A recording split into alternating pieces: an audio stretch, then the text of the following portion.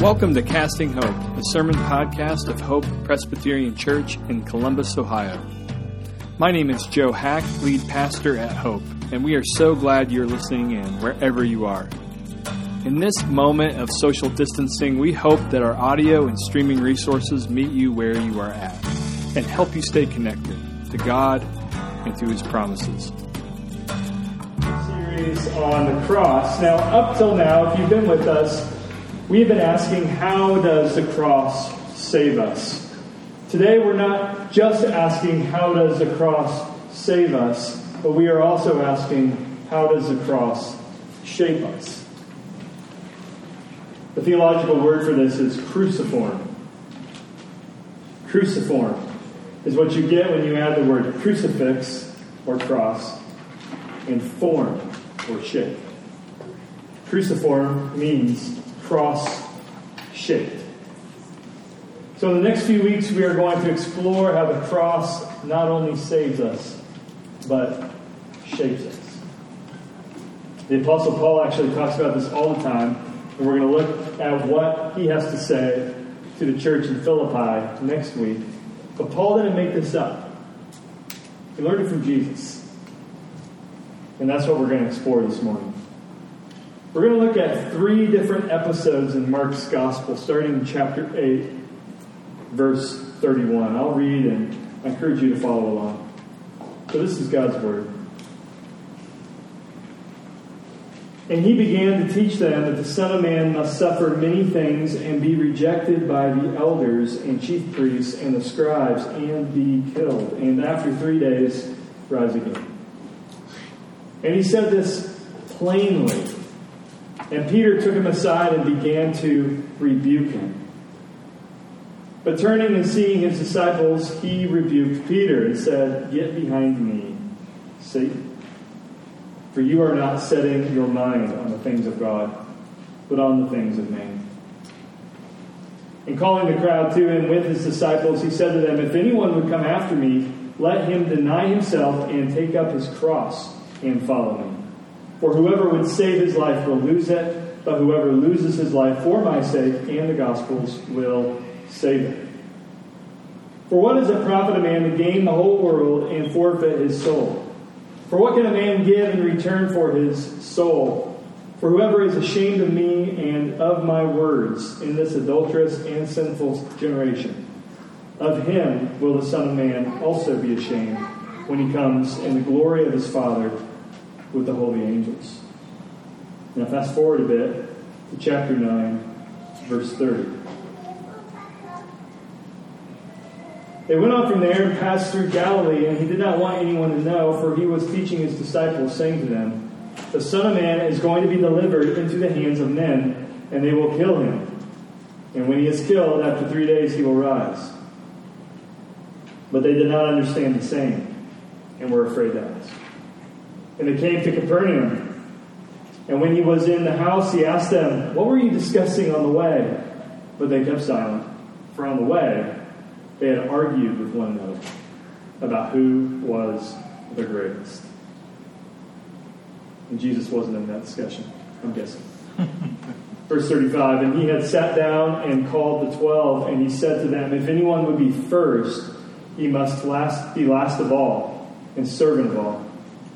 And he took a child, and he put him in the midst of them, and taking him in his arms, he said to them, 'Whoever receives one such child in my name receives me, and whoever receives me receives not me, but him who sent me.'" And now let's fast forward to chapter 10, verse 32.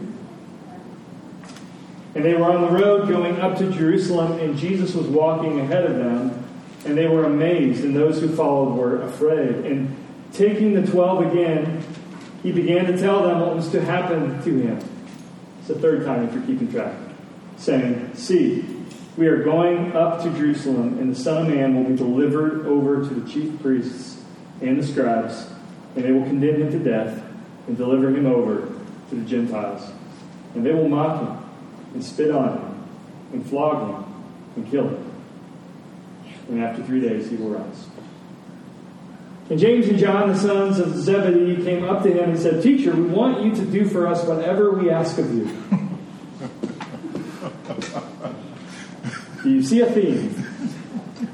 Verse 36, and he said to them, what do you want me to do for you? And they said to him, grant us to sit, one at your right hand and one at your left, in your glory. Jesus said to them, you do not know what you are asking. Are you able to drink the cup that I drink? Or to be baptized with the baptism with which I am baptized? And they said to him, we are able. And Jesus said to them, the cup that I drink, you will drink. And with the baptism with which I am baptized, you will be baptized. But to sit at my right hand or at my left is not mine to grant, but is for those for whom it has been prepared. And when the 10 heard it, they began to be indignant at James and John. And Jesus called them to him and said to them, you know that those who are considered rulers of the Gentiles lord it over them, and their great ones exercise authority over them. But it shall not be so among you. But whoever would be great among you must be your servant. And whoever would be first among you must be slave of all. For even the Son of Man came not to be served, but to serve, and to give his life as a ransom for many. Lord, may the words of my mouth and the meditation of all of our hearts this morning be pleasing and acceptable to you, our rock and our Redeemer, and Holy Spirit. Would you open the eyes of our hearts so that we would see Jesus, and by the time this is over, love him more and see his beauty. And it's in his name we pray this. Amen.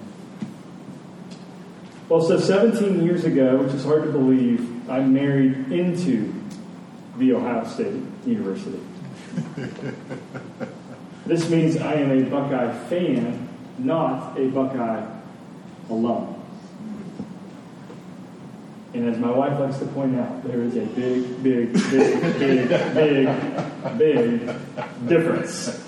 One key difference is that Buckeye, now this will be a big, I'm sorry, but one key difference is that Buckeye fans, like myself, tend to be a bit more objective when it comes to watching and even assessing Ohio State football. To my wife, the Buckeyes can do no wrong. If we lose, it's somebody else's fault. She only sees glory. My brother-in-law is the same exact way, except with a different team. So 17 years ago, my sister, same summer, married into the University of Miami. I know. So her husband might be the biggest Hurricanes fan I've ever met. When he was a grad student, he was the voice you heard from the press box during game day. So he's not just a fan of the U, as he puts it, but he's actually the voice of the U. So this means whenever our families get together, there is one topic that is off limits. We can talk politics, we can talk religion, but if the Fiesta Bowl from 20 years ago comes up, I should probably leave the room. Now, if you don't know, that double overtime championship deciding game unfolded in a way that made Miami fans very upset. Sports journalists simply refer to it as the call. There was a call that created some division, we'll say. And here's my point. People like my brother-in-law saw the interference call one way. And let's just say people like my wife saw the interference call another way. Now, how can this be true? How can this be true? Well, to answer this question, we actually have to back up and return to Psychology 101. Maybe some of us remember the concept selective perception. So hang on to that phrase. Selective perception is when we only perceive what we select to perceive. Okay? So we only see what we want to see. In other words, we don't want to see something, we don't see it. If we want to see something, we see it. Apparently there was a classic study on this phenomenon. Princeton alums and Dartmouth alums were asked to watch the same football game, and it was a historically dirty game. But Princeton fans only saw Dartmouth fouls, and Dartmouth fans only saw Princeton fouls. Sound familiar? So apparently selective perception is a thing. And these researchers, it occurred to me this week, could have easily read the Gospel of Mark for their research. Why? Because in Mark, the closest disciples of Jesus, his inner three, those who were at the Transfiguration, Peter, John, and James, only hear and see what they want to hear and see when it comes to Jesus. So on 3 consecutive occasions, we heard it read, Jesus says, the Son of Man will suffer and be killed. But the disciples chose not to hear him. So let's look again. Mark 8:31 says, he began to teach them that the Son of Man must suffer. 32, and he said this plainly. And what does Peter do? Peter takes Jesus aside and rebukes Jesus. So the same word is used actually to describe how Jesus rebukes a demon. Now fast forward to Mark 9, one chapter later, verse 31. Jesus was teaching his disciples, saying to them, the Son of Man is going to be delivered into the hands of men, and they will kill him. And when he's killed, after that, 3 days he will rise. Verse 32. But they did not understand the saying, and were afraid to ask him. Now that's interesting. Commentators point out that the disciples usually are not afraid to ask Jesus follow-up questions. This is unlikely. So I think this is what Frederick Buechner calls an artful dodge. They heard Jesus clear enough. They just don't want to hear more. Maybe it will go away. And then look at chapter 10, one chapter later, verse 32. And they were on the road going up to Jerusalem, and Jesus was walking ahead of them. Now Jesus had just predicted, I am walking to Jerusalem to be killed. And so here they are approaching Jerusalem, and Jesus seems to have a little more pep in his step because he's ahead of them. Wow. And what happens is the disciples are amazed, and those who were following were actually afraid. When studying this, I was a little bit perplexed about that. Why on earth are they amazed and afraid? Because Jesus was confidently walking towards his cross. That's why. So 3 times Jesus says and shows that his mission is cross-shaped. It's cruciform. And all 3 times, his closest followers chose not to see it. They had selective perception. You could say they had what German or Lutheran theologian Gerhard Forde calls the glory story. The glory story is when life is all glory and no suffering, all winning and no losing, all victory and no struggle. And in the glory story, if struggle or pain enters in, we deal with it. Usually in one of 2 ways. Suppress it or spin it.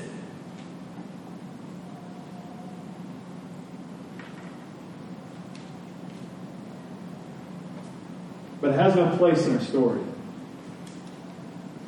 The disciples' story did not have a cross in it. Which means 2 things. They had a crossless Christ.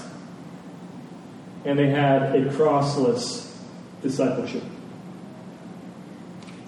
First, they had a crossless Christ. In those days, Christ was not a name. It was a title. Another way to say Christ is Messiah.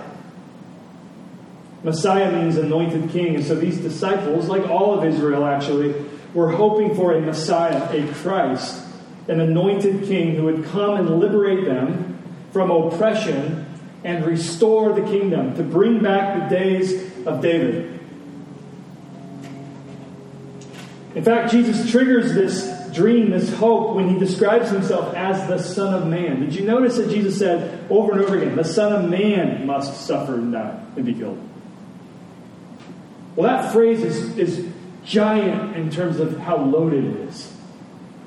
Because Son of Man language comes from a prophecy in Daniel 7, verse 13, which says, I saw in the night visions, and behold, with the clouds of heaven there came one like a Son of Man.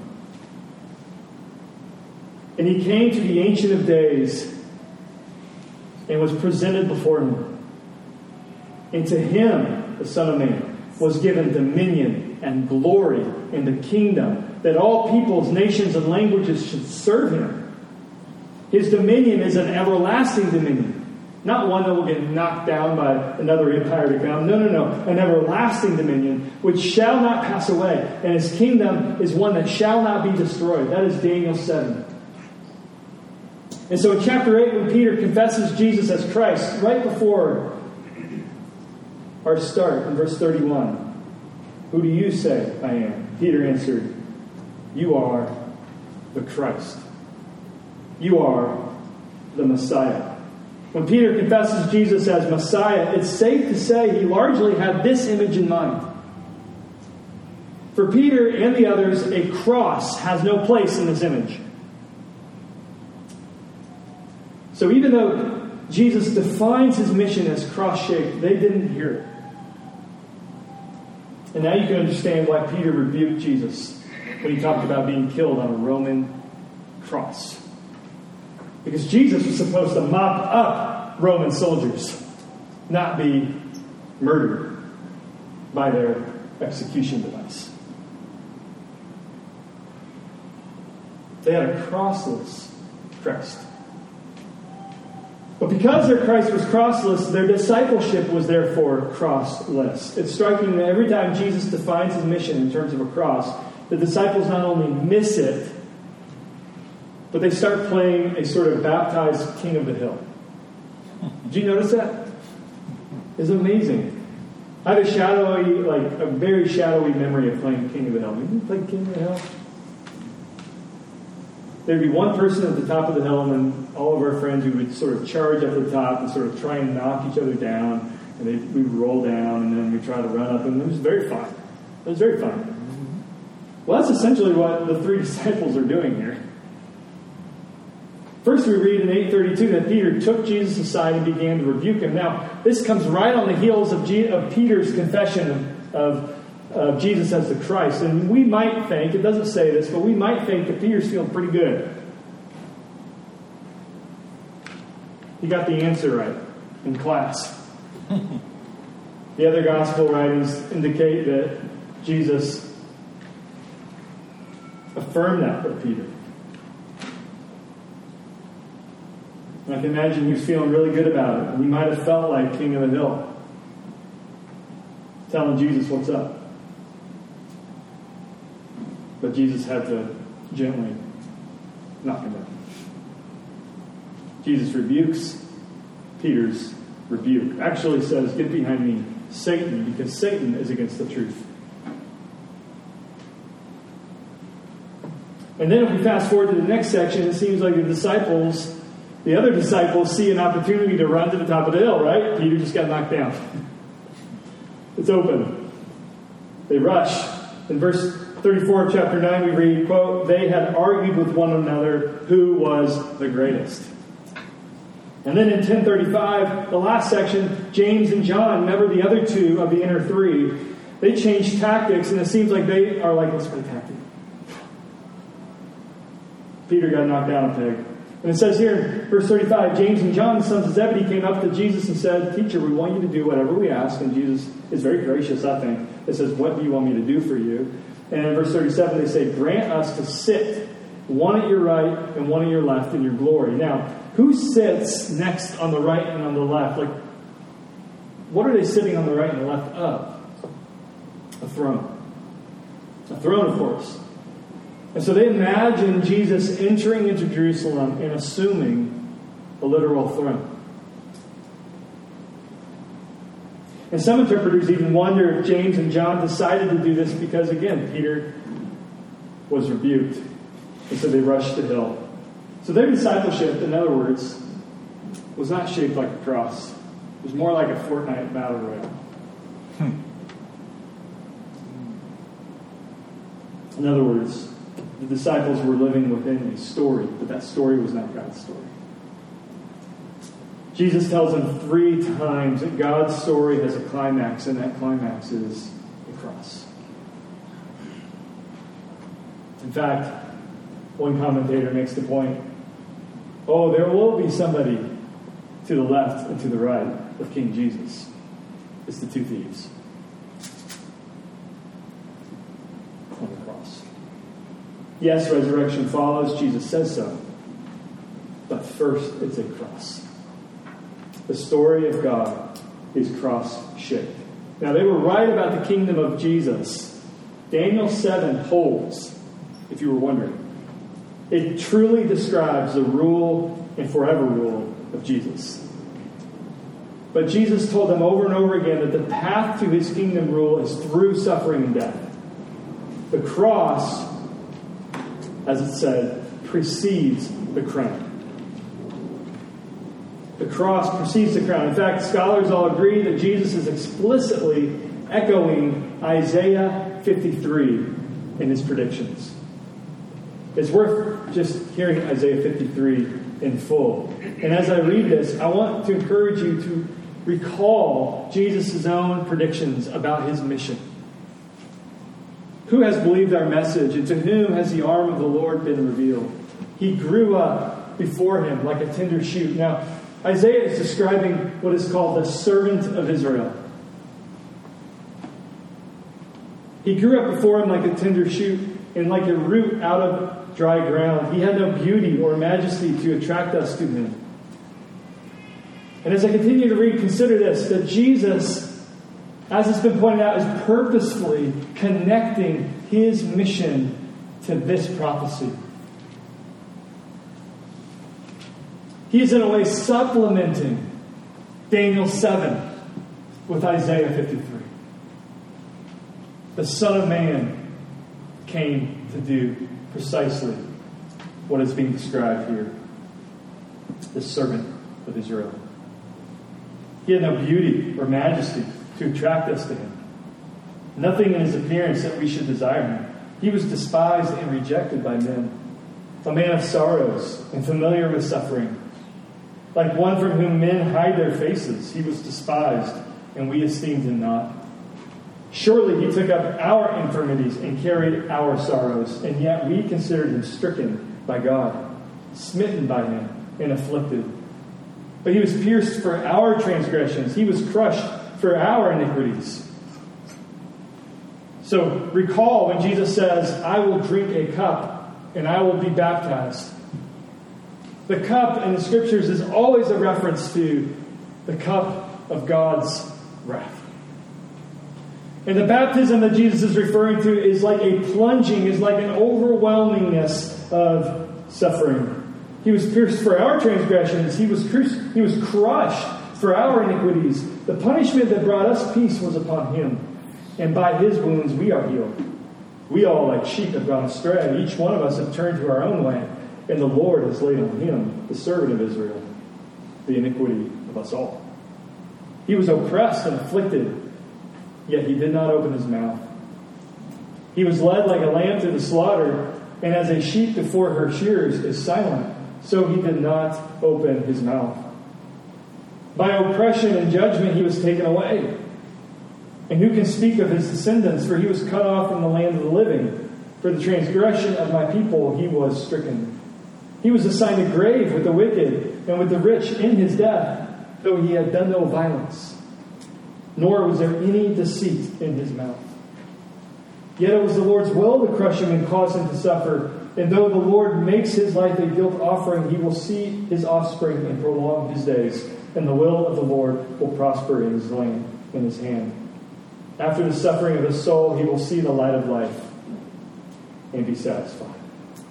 By his knowledge, my righteous servant will justify many, and he will bear their iniquities. Therefore, I will give him a portion among the great, and he will divide the spoils with the strong, because he poured out his life unto death, and was numbered with the transgressors. For he bore the sin of many, and made intercession for the transgressors. The disciples' problem was that they did not have room in Isaiah 53 in their worldview. They only had Daniel 7. But Jesus tells us, my path is the path of the servant of Israel. It is cross-shaped. Now, what does this mean for you? Well, Jesus is clear. If you're going to follow Jesus, then your story will also be cross-shaped. See, every single time Every single time that Jesus names the cross, the disciples push back. And we ought to see ourselves in that. And then Jesus pushes back with a cross-shaped paradox about life in his kingdom. What I will call the paradox of loss, the paradox of last, and the paradox of leadership. So first, Jesus has us embrace the paradox of loss. In chapter 8, verse 35, Jesus says, "For whoever would save his life will lose it. But whoever loses his life for my sake and the gospel's will save it." So Jesus defines a cross-shaped life as one of intentional, gospel-motivated loss. Jesus promises us that when our lives are marked not by taking but by giving, we paradoxically become more spacious in our soul. We gain life. We're more secure. We're more alive. We become more truly human, actually, the more we serve. And conversely, the more we hoard, the more narrow we become, the less human we become. Many of you know Gollum in The Lord of the Rings. You know of Gollum, at least. His life is characterized by an unhealthy attachment to the ring. What we may not realize is that Gollum was once a healthy hobbit, like Bilbo and Frodo. But centuries upon centuries of hoarding and self-protection has twisted and narrowed and warped Smeagol, his hobbit name, into Gollum. It's an extreme image that Tolkien gives us of what self-centered living can do to our soul and to our life. Jesus says, though, we lose our soul when we hoard our life. But we become more alive, more in the image of Jesus when our lives are marked by giving in his kingdom. That's a paradox that we are called to embrace. How can you do that? How can you embrace this paradox of loss in your life right now? What is one simple area that you can just give more of your life away? Just one area. Trusting Jesus that it will make you more whole, more alive, more in the image of our crucified Lord. The paradox of loss. Second, embrace the paradox of last. Jesus says in verse 35, chapter 9, if anyone would be first, he must be last of all and servant of all. So Jesus challenges us to embrace the paradox of last. Those who run to the bottom of the social caste and to the back of the social line. Those who stay behind to help, who don't climb social ladders, who are so satisfied in Jesus, they don't need acclaim, they don't need applause, they don't need spotlight. These folks are, according to the Lord Jesus, first. And to illustrate this, he takes a child into his arms. Now, this is significant. And he says, if you welcome this child, you are welcoming me. My Father who sent me. To welcome is to value. Okay? Children in those days, as in our days, frankly, weren't valued. They weren't valued. In those days, it was thought that children were at the very bottom of the social caste. In a sort of cold calculus, a purely economic and maybe utilitarian standpoint, they're more deadweight than they are pulling their weight. And that's why in ancient cultures, they were at the bottom. But Jesus turns it all upside down. He says, to be shaped like the crucified Christ, we start to race to the bottom and the back. And welcome it, value it. And so how can you embrace this paradox of last? Who can you notice this week? Who can you give attention to this week? Who can you welcome this week as Jesus welcomes his child? Who can you give to this week with no expectation of return? The paradox of last. And then third, we're being asked by Jesus to embrace the paradox of leadership. So in verse 42 of chapter 10, he says to them, he says, you know that those who are considered rulers in this Roman Empire, the Gentiles, lord it over them. They're heavy-handed with their authority. And the great ones exercise authority over them. But it shall not be so among you. He's talking to the disciples, his people. He says, whoever would be great among you must be a servant, even a slave. For the Son of Man came not to be served, but to serve, and to give his life as a ransom for many. So Jesus defines his leadership. He's the Lord of all, King of all. He defines his leadership as costly servants. I know it's kind of trendy in management circles to describe their task as servant leadership. What Jesus is describing is definitely servant leadership, but it's even more radical than that. We aren't serving to sort of get something in return or profits.